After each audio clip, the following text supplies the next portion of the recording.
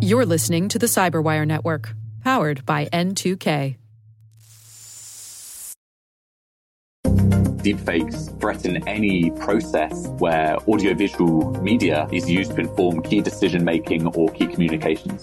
Hello, everyone, and welcome to the Cyberwire's Hacking Humans podcast, where each week we look behind the social engineering scams, phishing schemes, and criminal exploits that are making headlines and taking a heavy toll on organizations around the world. I'm Dave Bittner from the Cyberwire, and joining me is Joe Kerrigan from the Johns Hopkins University Information Security Institute. Hello, Joe. Hi, Dave. We got some good stories to share this week, and later in the show, we've got Henry Eider from Deep Trace Labs. They're developing technology to root out deepfakes, and he's going to share their findings. And we are back. Joe, why don't you start things off for us this week? Dave, my story comes from Wales Online this week. Blue whales? No, Killer no. whales? Wales, the country. I see. Right, part of the United Kingdom. Okay. The story's about a mom who gets a phone call from, quote, the local police station. And there's a guy on the phone saying that there's a warrant out for her arrest because she owes £1,000 in unpaid taxes. And of course they state, if you don't pay within the hour, we're going to send somebody to arrest you. Mm-hmm. So she says, what about my family? And the guy on the phone says, don't worry about your kids. And she goes, I didn't say anything about kids. But the caller knew that she had 4 children. Wow. And he knew a lot of other information about her as well. So he had already done some research on this woman before he called her. He said that if she didn't pay, that her kids would be taken away from her and she would be locked up for at least 5 years for a £1,000 tax debt. Seems excessive. It does. This guy was a really hard seller, though. He stayed on the phone with her and was insistent about staying on the phone with her for the entire process. And she actually did commit the transactions. It was just go withdraw the money from your bank account and put it into these other bank accounts. So transfer the money. Yeah, transfer the money, but she did it physically.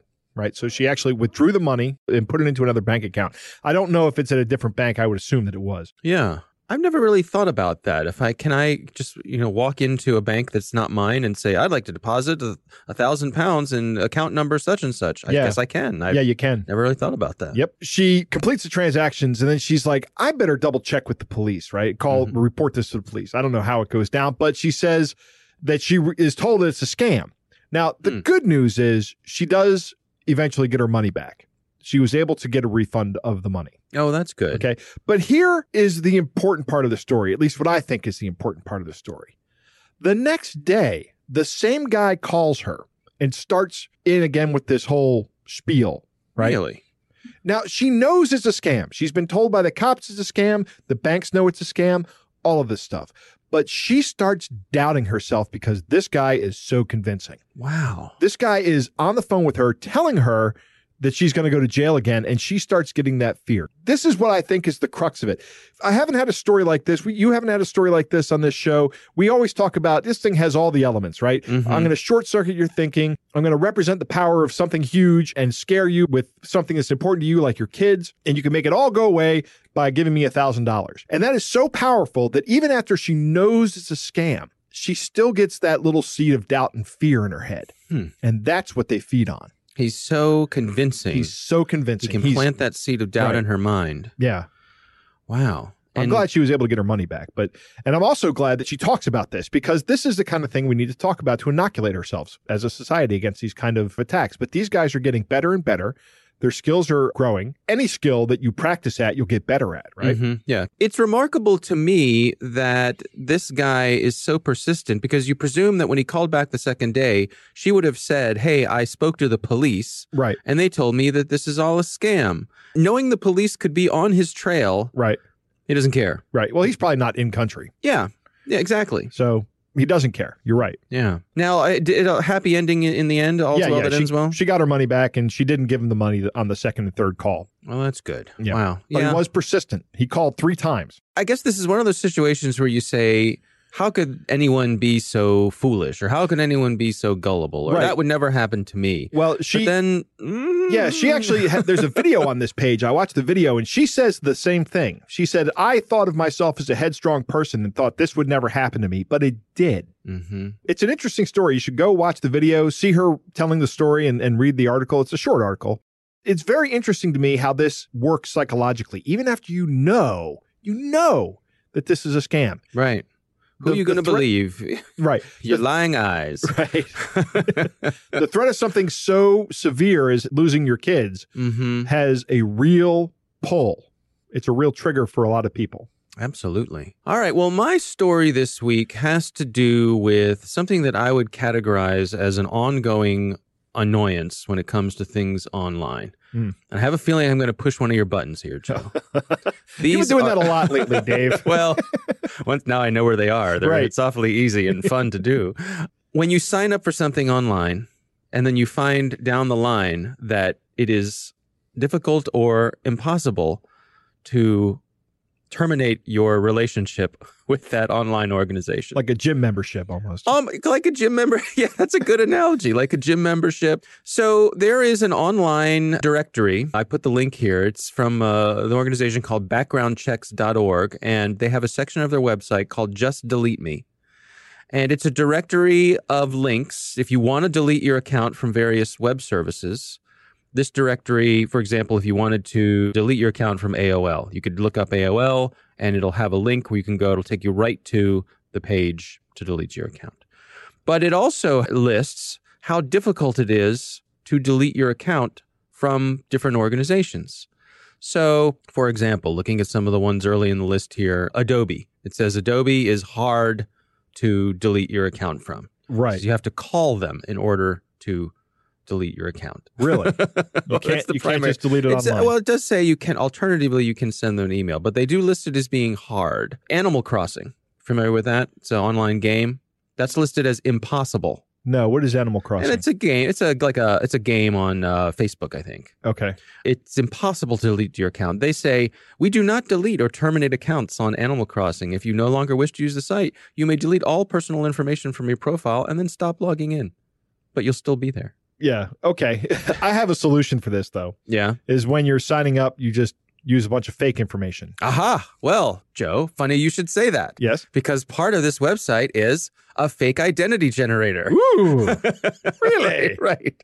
So if you want to use one of these services, so here's what you do. You look on this directory. You say, I'm thinking about signing up for an Animal Crossing account. I think it's a fun game. My friends have recommended it to me. But first, I should go check on this website to see how difficult it is, should the time come when I would no longer want to play this game. And you see it's impossible. So then you say, well, no problem. I will just spin up a fake identity, and away we go. So there's different ratings here. There's easy, medium, hard, and impossible. So it's a nice little directory. And it also could be a real time saver if you want to delete an account. A lot of these have direct links to the page where the account deletion would be.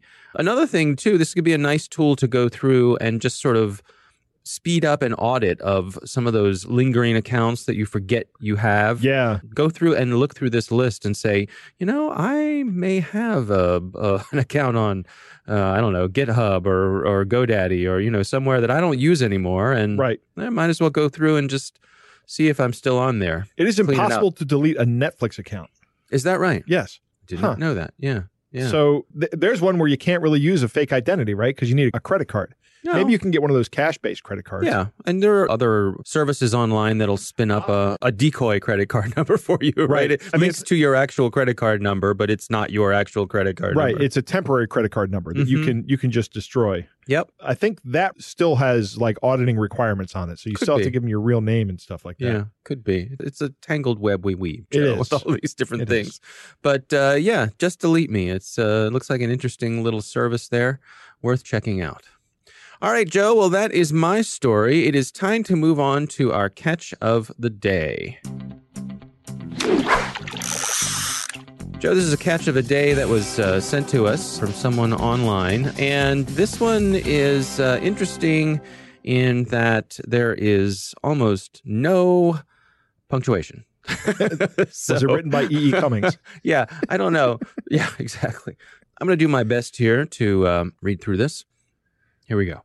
It starts out, honey, Thank you for your mail and accepting to help me out, and I pray that Almighty God will pay you back since you listened to the cry of a widow like me. The federal government of Nigeria have seized all my husband's properties, but the only money that is left for me and my children is this $6.5 million that was deposited in a custody in London, which I want you to receive and deposit to your bank account and arrange for all the area you invest in it for me, since I don't have anybody I can run to, and now God has brought to you from heaven to help me out. All I need from you now is to assure me that the money will be safe in your hand and you will not betray me by the time you receive the money from your custody. I need a full assurance from you that you will not act funny, because I am relying on backing hope, believing that you will put me through and invest this funds for me as soon as you receive the funds and deposit into your account. You deduct your 30% first, and any expenses you commit to this transaction in order to make sure that the funds get used to successful will be deducted from the 5%, which will be maked out for any expenses that may come up on the process of the transaction, which you receive back immediately. The funds get to you. Please kindly let me know the area you invest the funds in your reply to this email, and also forward the copy of your international passport to and your direct telephone number with complete address. I forward here the attach of my family pictures for you to know whom you are dealing with, and also the attach of how the funds were packaged to the security custody. As soon as you get back to me with the required information, I will finalize the arrangement with security custody and let you know when the company delivery agent will arrive at your country with funds, which we will not disclose the content of the consignment to the deliver agent because the consignment was deposited to the custody as personal effect. I will give you more details as soon as you get back to me with your information. I would like to receive a copy of your international passport, complete address, and direct phone number in your reply. May God bless from you help. Miriam Abacha. Well, I feel terrible for Miriam Abacha. First thing she needs to do is go out and buy a typewriter that has a period on it. Not only did the government take all her money, but they took all of her punctuation. They took all of her punctuation away, yeah. But they left her with just $6 million. How do you survive on that? I don't know. I guess in Nigeria, $6.5 million doesn't go as far as it used to. No. It'd go a long way here in the U.S.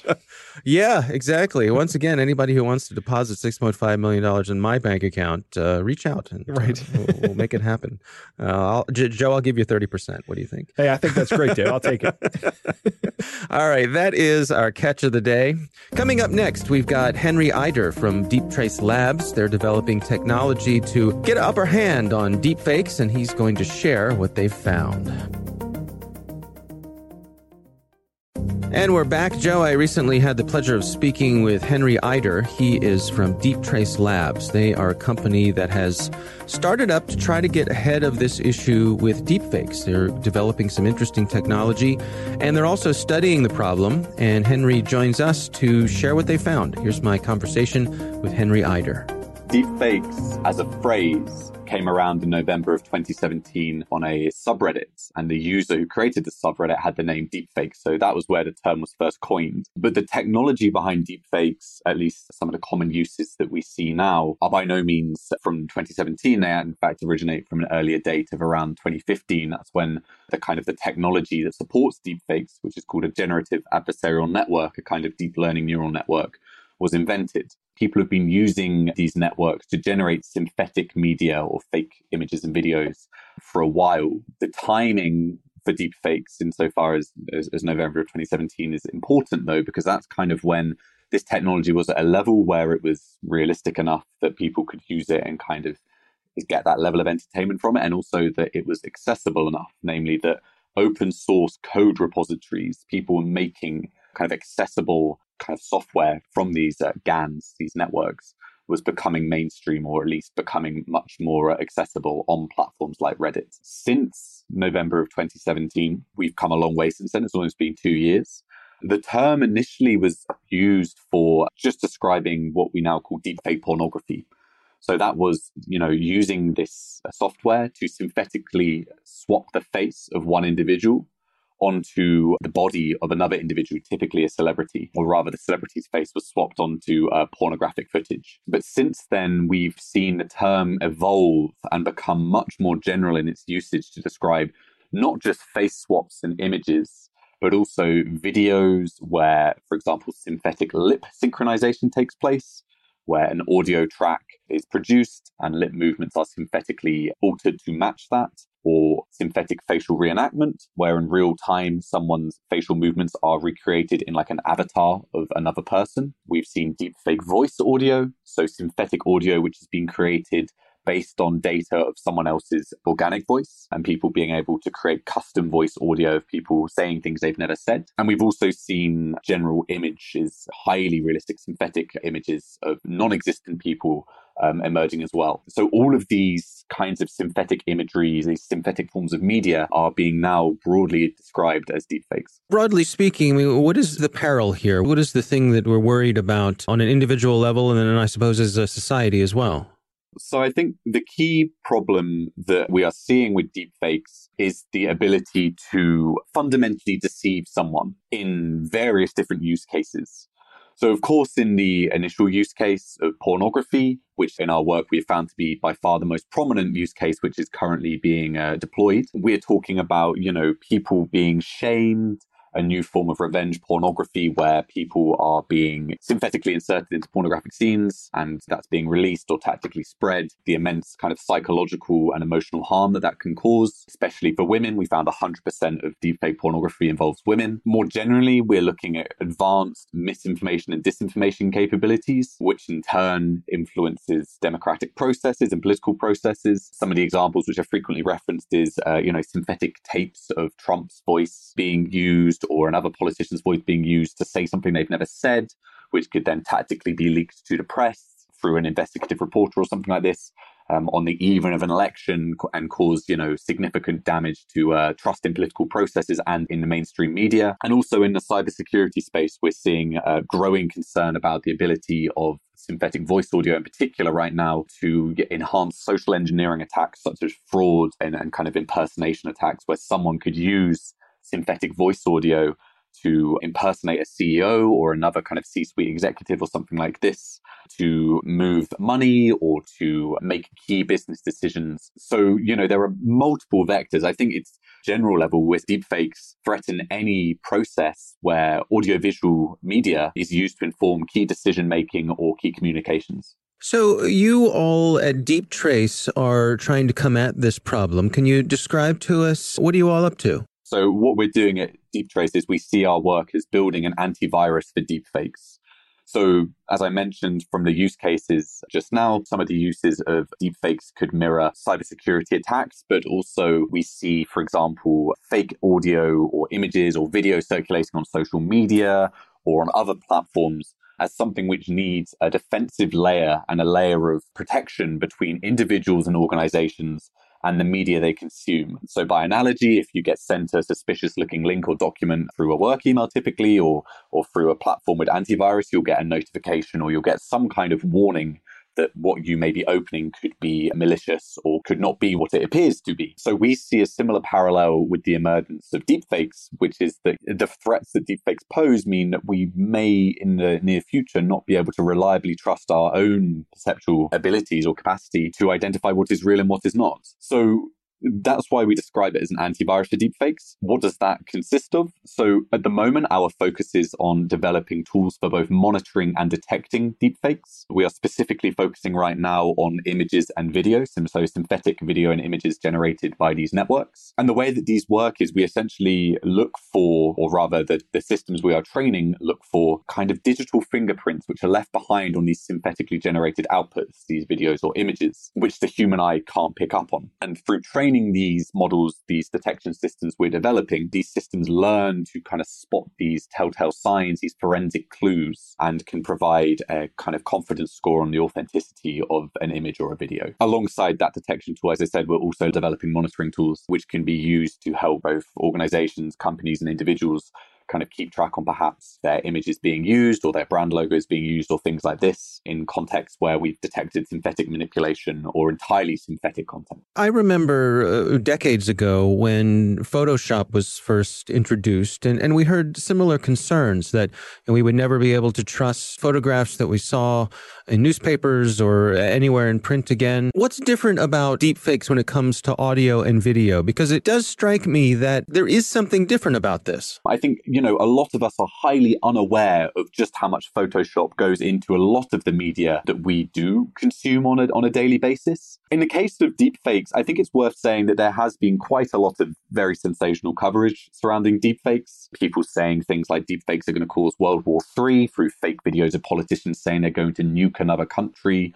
or that one fake video could cause the US 2020 election to fall into abject chaos. In terms of why I think it's different, I think, we've had CGI. If you think of Jurassic Park or think of other films where you've had kind of CGI dinosaurs or things that clearly aren't real, they haven't affected us because we've been able to suspend our belief in a way. And also CGI was something that, was very difficult to do well. Only a very small handful of people could do it. It was very expensive and very time consuming. What deepfakes represent is commodification of kind of highly realistic synthetic media. We are seeing, as I said, these tools are spreading on kind of open source code websites. They're being developed into apps which have got user-friendly interfaces.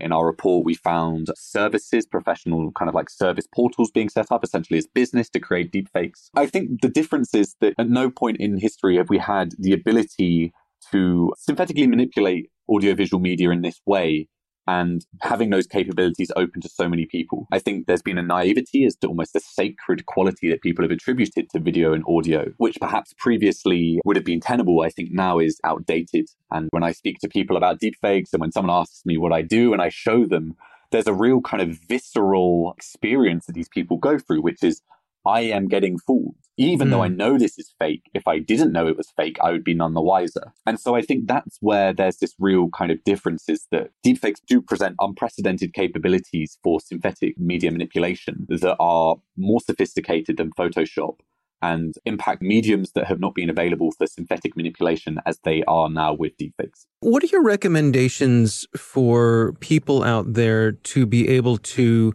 calibrate an appropriate amount of concern for this? I think, as I said, it's important to state that we have time. It's not like deepfakes are perfect right now, that all synthetic media generated by these technologies are indistinguishable from authentic media, and that everyone in the land can get hold of them. That's not the case. The majority of deepfakes online aren't of the best quality. And although some are of very good quality, and especially some of the still images, video in particular has a bit of a way to go before I think we're going to be seeing highly, highly convincing deepfake audio. However, it is still in the very near future. And I think it's something that we need to prepare for now. To paraphrase our friend at Witness, which is a human rights organization that works with people to use digital evidence and digital media to report on human rights abuses, our friend Sam Gregory, he says, now is the time to prepare, not panic. And I think that's really important. And that's what, we're trying to do at DeepTrace. What can people do to prepare for deepfakes? As our technology and as our work on our technology suggests, we think in the future it will be the case that with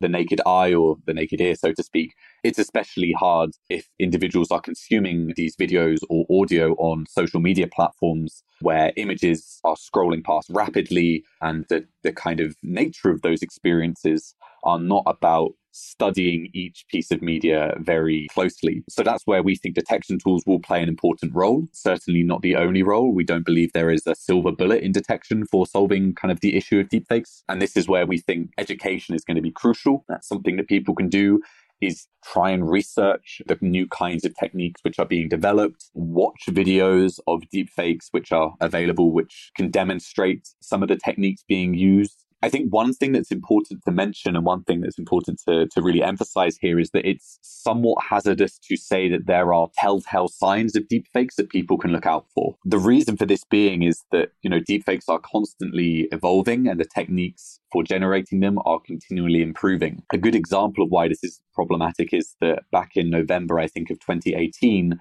a paper came out saying that blinking was a good way of telling if a video was a deepfake. If it couldn't blink very well, then it was probably fake, because obviously the images used to train these algorithms are mostly of people with their eyes open. And so that was used as a kind of an example of, okay, this is one of the telltale signs. The problem was that the techniques rapidly evolved. And blinking is no longer a huge issue for a lot of the techniques for generating deepfakes. But a lot of the media coverage surrounding this kind of, look for blinking as a telltale sign remains online to this day.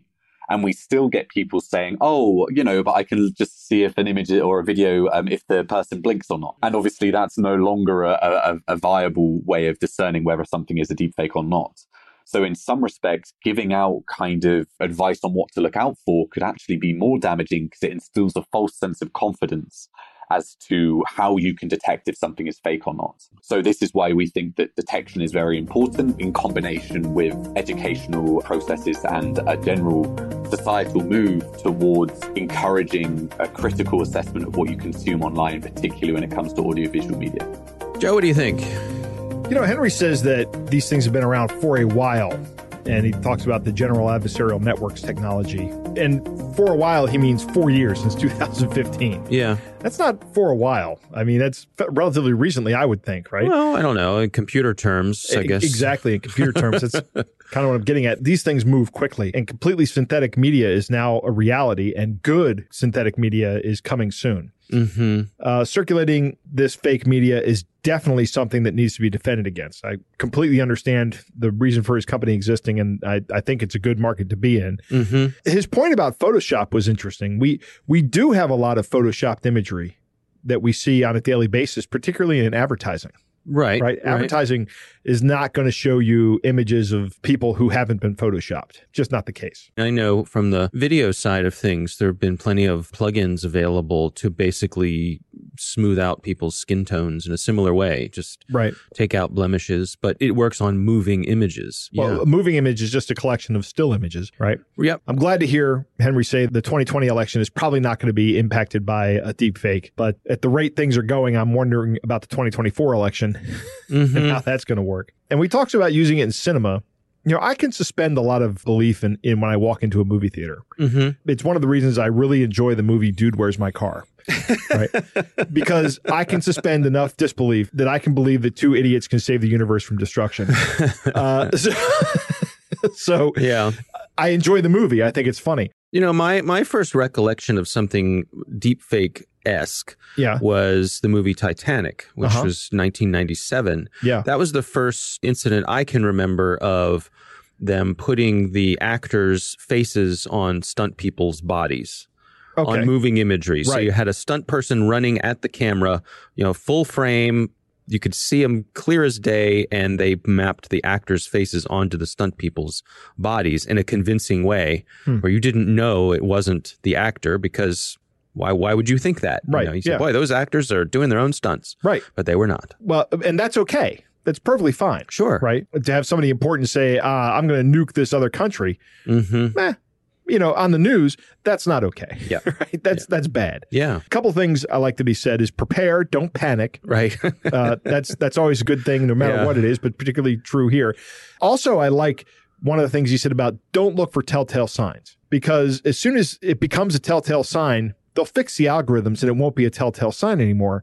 And there's little more dangerous than a false sense of security, and that's what you're going to equip yourself with when you look for these telltale signs, is a false sense of security. It makes me wonder. I've heard of people who investigate crimes where they'll keep certain techniques in their back pocket. They're things that they look for. They won't tell anybody what they are because they don't want that information to get out there. They want to be able to tell that something is a certain way or a fake or, something like that. But they want to keep that information to themselves. And I wonder if there's value in that with something like this, where the people behind the scenes who are doing the research maybe share that information. But as soon as you put it out there, the bad guys are going to say, oh, watch this. Right. Yeah, maybe they can get rid of the artifacts that they're detecting with their AI or their machine learning in these tools, and then generate a deep fake that is truly indistinguishable from a genuine piece of media. Yeah. Seems like a bit of an arms race. It is, yeah. A rapidly developing arms race. Right. Yeah. Media literacy is key. I agree with that statement. Yeah, absolutely. Absolutely. We want to thank the Johns Hopkins University Information Security Institute for their participation. You can learn more at isi.jhu.edu. The Hacking Humans podcast is proudly produced in Maryland at the startup studios of Data Tribe, where they're co-building the next generation of cybersecurity teams and technologies. Our coordinating producer is Jennifer Ivan. Our executive editor is Peter Kilpie. I'm Dave Bittner. And I'm Joe Kerrigan. Thanks for listening.